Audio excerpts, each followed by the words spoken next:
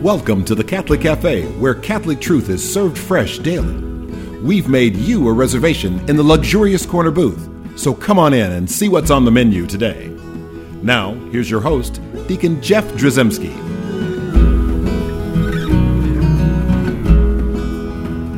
Greetings and welcome to the Catholic Cafe. I'm Deacon Jeff, sitting in the luxurious corner booth of the Catholic Cafe. And of course, I've got the Venerable Tom Dorian, present as always, and Ziggy Rodriguez. That's me. And we're going to launch into another show here. Yeah. We do that from time to time. and I first of all, I do want to tell people how much I appreciate. We get emails every once in a while from folks that like the show. We got to do a show on one. We haven't done one in a while. We haven't, and maybe we should do that. So if you have something you want to say to us in a nice way, send us an email, deaconjeff@thecatholiccafe.com. And if it's mean, you can send it to Sam. Yeah, really let me have it, okay? You know, exactly. We've been doing this for over 15 years, and that's a long time. It is. We were podcasting before there was podcasting. We were doing it before it was cool, man. Yeah, and so we really have enjoyed this ride. It's been a lot of fun, and in all honesty, I've gotten lots and lots and lots of emails from listeners, and I truly appreciate them. And there's only been, I can count on one hand. My left hand, because that's like where the goats are. Like the sheep are on the right and the goats are on the left. On my left hand, I've only gotten like a few unhappy emails. Maybe two. It's actually been closer to four. I didn't tell you about two of them because they were about you. Oh, wow. Actually, it was really about Ziggy. No, I'm the thumb.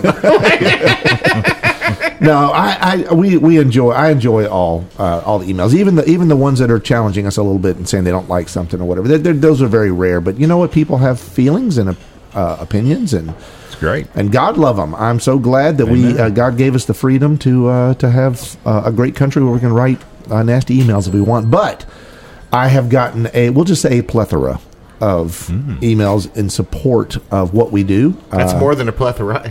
A plethorum. A plethorum. Yeah, plethorum is plural of plethora. Just kidding. I don't know. I have no idea. Plethorum would be singular. All right, anyway, so now we're going to get an angry letter from a grammar person. No, worse than that, a Latin grammar. Okay, some St. Envy contest is going to write me now and get really upset. That's going to be awful. We have just gone astray. Sorry about that, everybody. Yes. So here we are. I don't know what other people think about when they're at Mass, but I will sit there and sometimes my brain will wander. And I'll be honest with you, even serving as a deacon, assisting the priest at Mass, sometimes, I'm human and my mind will wander to the screaming kid on the second row or whatever. And it's like this, and like that person chews gum every Sunday morning. There's just things that I'm sit there. Well, let's face it, the Meow Mix theme song is catchy. Yes, exactly. Meow, meow, meow. But I will say that I think the Lord uses those times for me and has opportunities for me to wake up because. The readings are something that a lot of people, we've heard so many times that we kind of tune them out. And I was sitting and listening to the readings a couple of weeks ago, and I just, all of a sudden, I had this like image in my head of like, I never really picked up on this before. And then it made me stop and think about like what the church's wisdom or ultimately God's wisdom in choosing the readings, allowing the church to choose the readings and present them to us, to proclaim them to us, and whatever message might be there, and something we've heard a 1,000 times, and yet all of a sudden I realized something. But I want to read those readings to you and just talk about that a little bit. The first reading is from the first book of Samuel. So we're talking Old Testament here. My name is Samuel. Yes, I know. This is about Sam Rodriguez. It's about Ziggy Rodriguez, the first book of Ziggy. No, this is about Samuel, one of the great men of Israel, yes. Right? One of the great leaders of Israel, and certainly one of the great prophets. But this is about his calling, right? And we've all heard this because we've heard the "Here I Am, Lord" song, from the '60s. Oh yeah, we've all heard that. But that's a banger. Yes, it is. And there's no mosh pit at the Catholic Cafe, by the way. And so I want to read that to you, and then we'll just go through it. Samuel was sleeping in the temple of the Lord, where the ark of God was. The Lord called to Samuel, who answered, "Here I am." Samuel ran to Eli and said, "Here I am, you called me." "I did not call you," Eli said. "Go back to sleep." So he went back to sleep. Again the Lord called Samuel, who rose and went to Eli. "Here I am," he said. "You called me." But Eli answered, "I did not call you, my son. Go back to sleep." At that time Samuel was not familiar with the Lord, because the Lord had not revealed anything to him as yet. The Lord called Samuel again for the third time. Getting up and going to Eli, he said, "Here I am, you called me." Then Eli understood that the Lord was calling the youth. So he said to Samuel, "Go to sleep, and if you are called, reply, 'Speak, Lord, for your servant is listening.'" When Samuel went to sleep in his place, the Lord came and revealed his presence, calling out as before, "Samuel, Samuel." Samuel answered, "Speak, for your servant is listening." Samuel grew up, and the Lord was with him, not permitting any word of his to be without effect. So I love that reading. I kind of heard that, and I heard something in that reading that I hadn't heard before. But before we talk about it, I want to go on to the gospel reading, which, as most of you know, in church parlance, there's a connection between the Old Testament reading. Almost, it's like a foreshadowing. And the Old Testament's revealed in the New Testament, and the gospel readings always connected to that first Old Testament reading. And the gospel is it's the calling of Saint Peter, and it's from the John's version, the Gospel of John in first chapter. John was standing with two of his disciples. Of course, this is John the Baptist we're talking about right here. This John. John was standing with two of his disciples, and as he watched Jesus walk by, he said, "Behold the Lamb of God."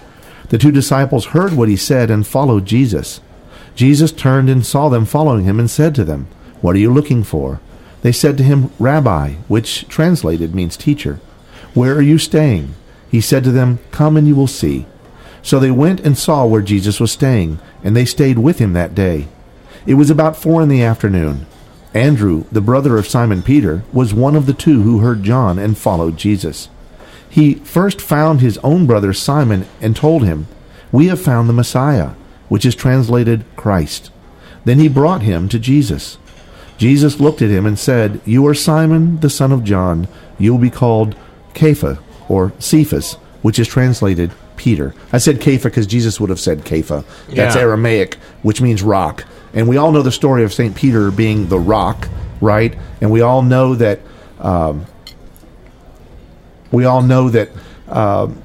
Peter's going to be our first pope.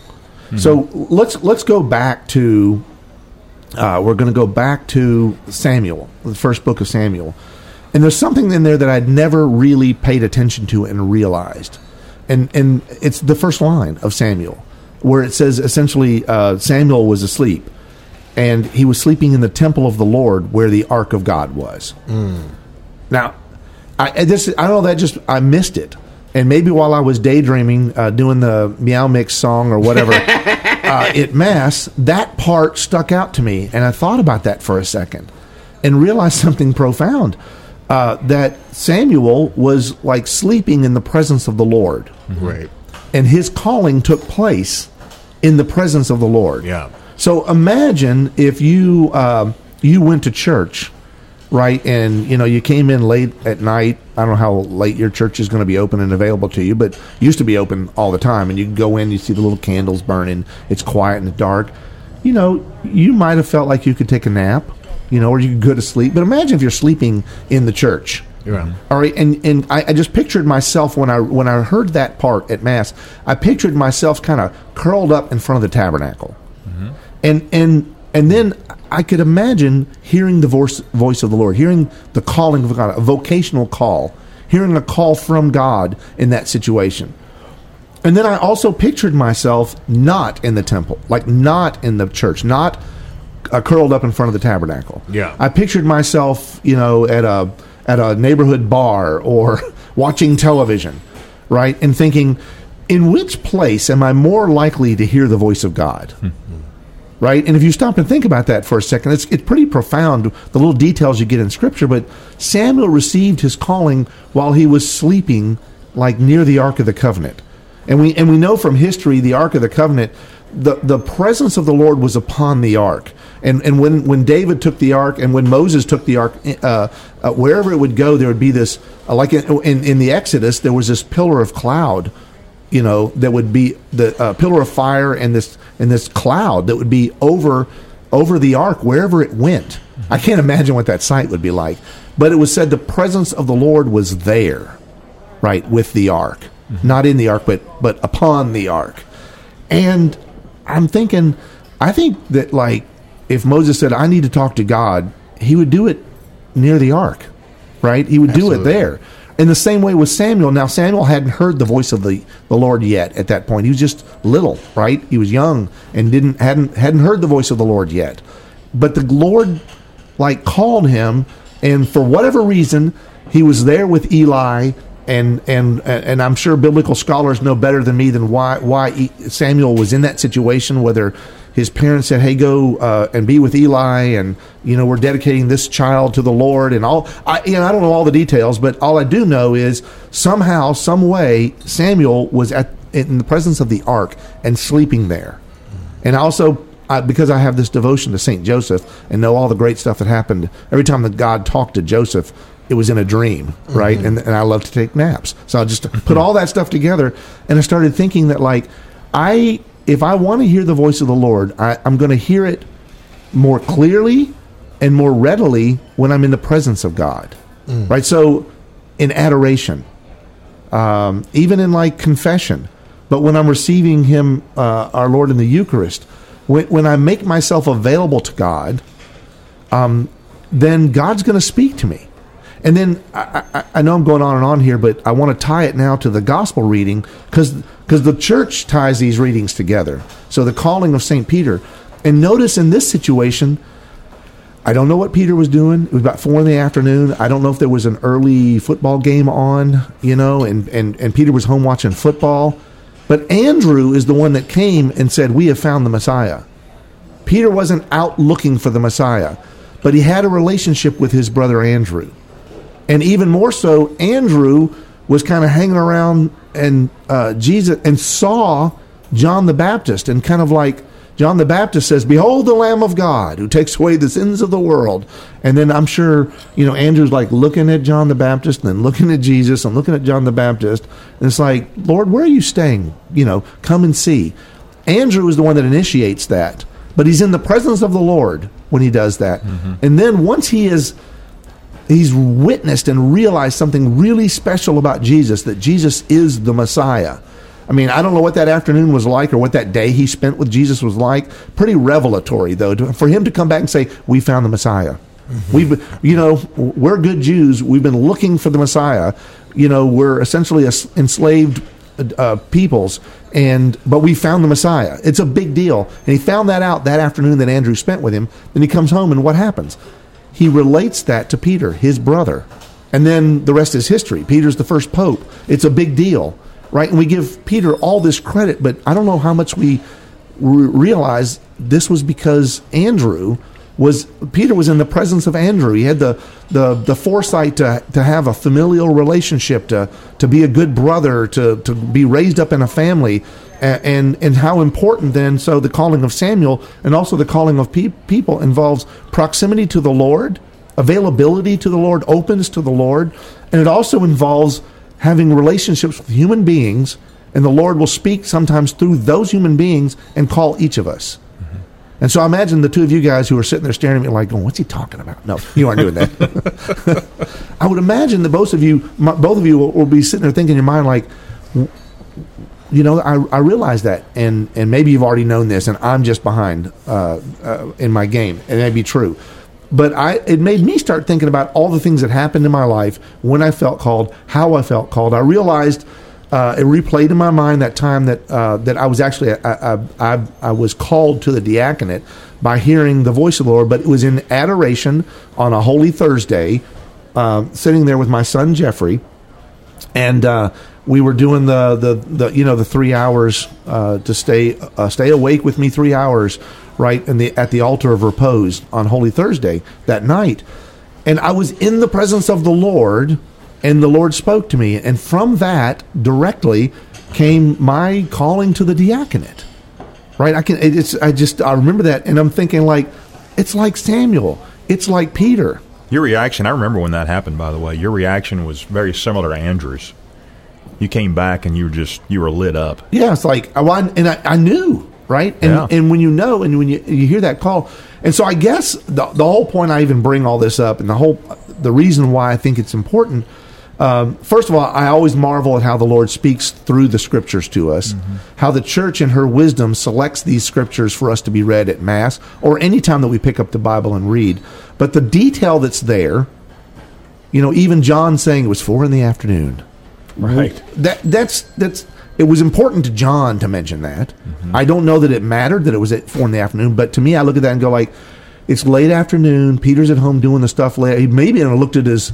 They don't have wristwatches, but they had something to look at. The sun, the little sundials, the on their sundial on their wrist, and go like, man, where is Andrew? He's been gone all day, and we got to mend the nets for tomorrow's catch. We got to all these things we got to do. I don't know what he was doing, but 4 p.m means that Andrew had spent the better part of a day with Jesus, and in that little short better part of a day, he learned a lot about Jesus, enough to come back.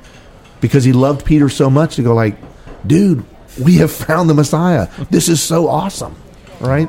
Well, so a few things come to mind. And first of all, this is making a lot more sense because I thought you said we were going to talk about vacations today. Not vocations. So, I was ready to show the people in Radio Land pictures from my last beach trip. But, I'm glad you didn't. But really, vocations can be like a vacation. Yes. A vacation with the Lord. And a few things come to mind. And it's funny. This is just so random, and this is not me attempting any sort of exegesis here, okay?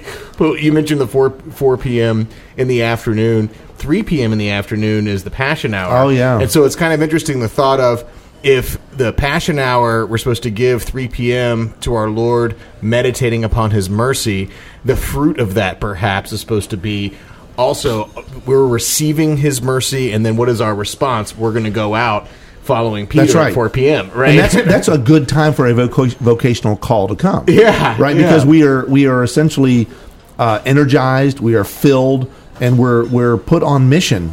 Exactly. Right? Because of the mercy hour. And the other two things that come to mind are this. One, the first thing that came to mind when I was listening to you was Martha and Mary, and I'm not trying to give Martha a bad time, but she gets a bad time, but she's pretty stalwart. Yeah, she is. But at the end of the day, our Lord says that Mary chose the better of the part, by sitting at His feet, and a lot of times. But first, He goes, Martha, Martha. Martha. Does the double Martha. You are busy about many things. Yes, he didn't Martha, do the well, yes, but so Mary was sitting at His feet.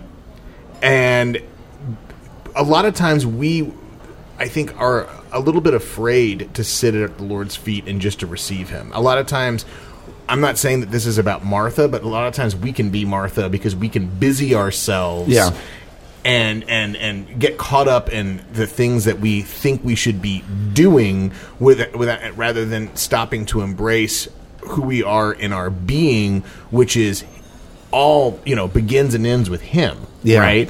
And just tying to what we were just talking about, literally with Samuel, yes, is Mary had the foresight or the wisdom or the whatever the response. The proper response was just to be in the presence of the Lord. Yes, good things are going to come here, not from the kitchen sink. Right.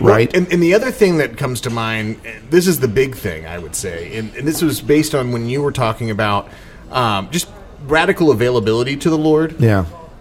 So I've had a walk with the Lord now for since 2011. That's when I had my big reversion experience. We're now entering into 2014, right? So after the holiday season, I need a jog with the Lord. Yeah. But what I'm getting at here is during the course of that time, at different times, I've shared here in Catholic Cafe, I've prayed, is God calling me to the priesthood or to religious life?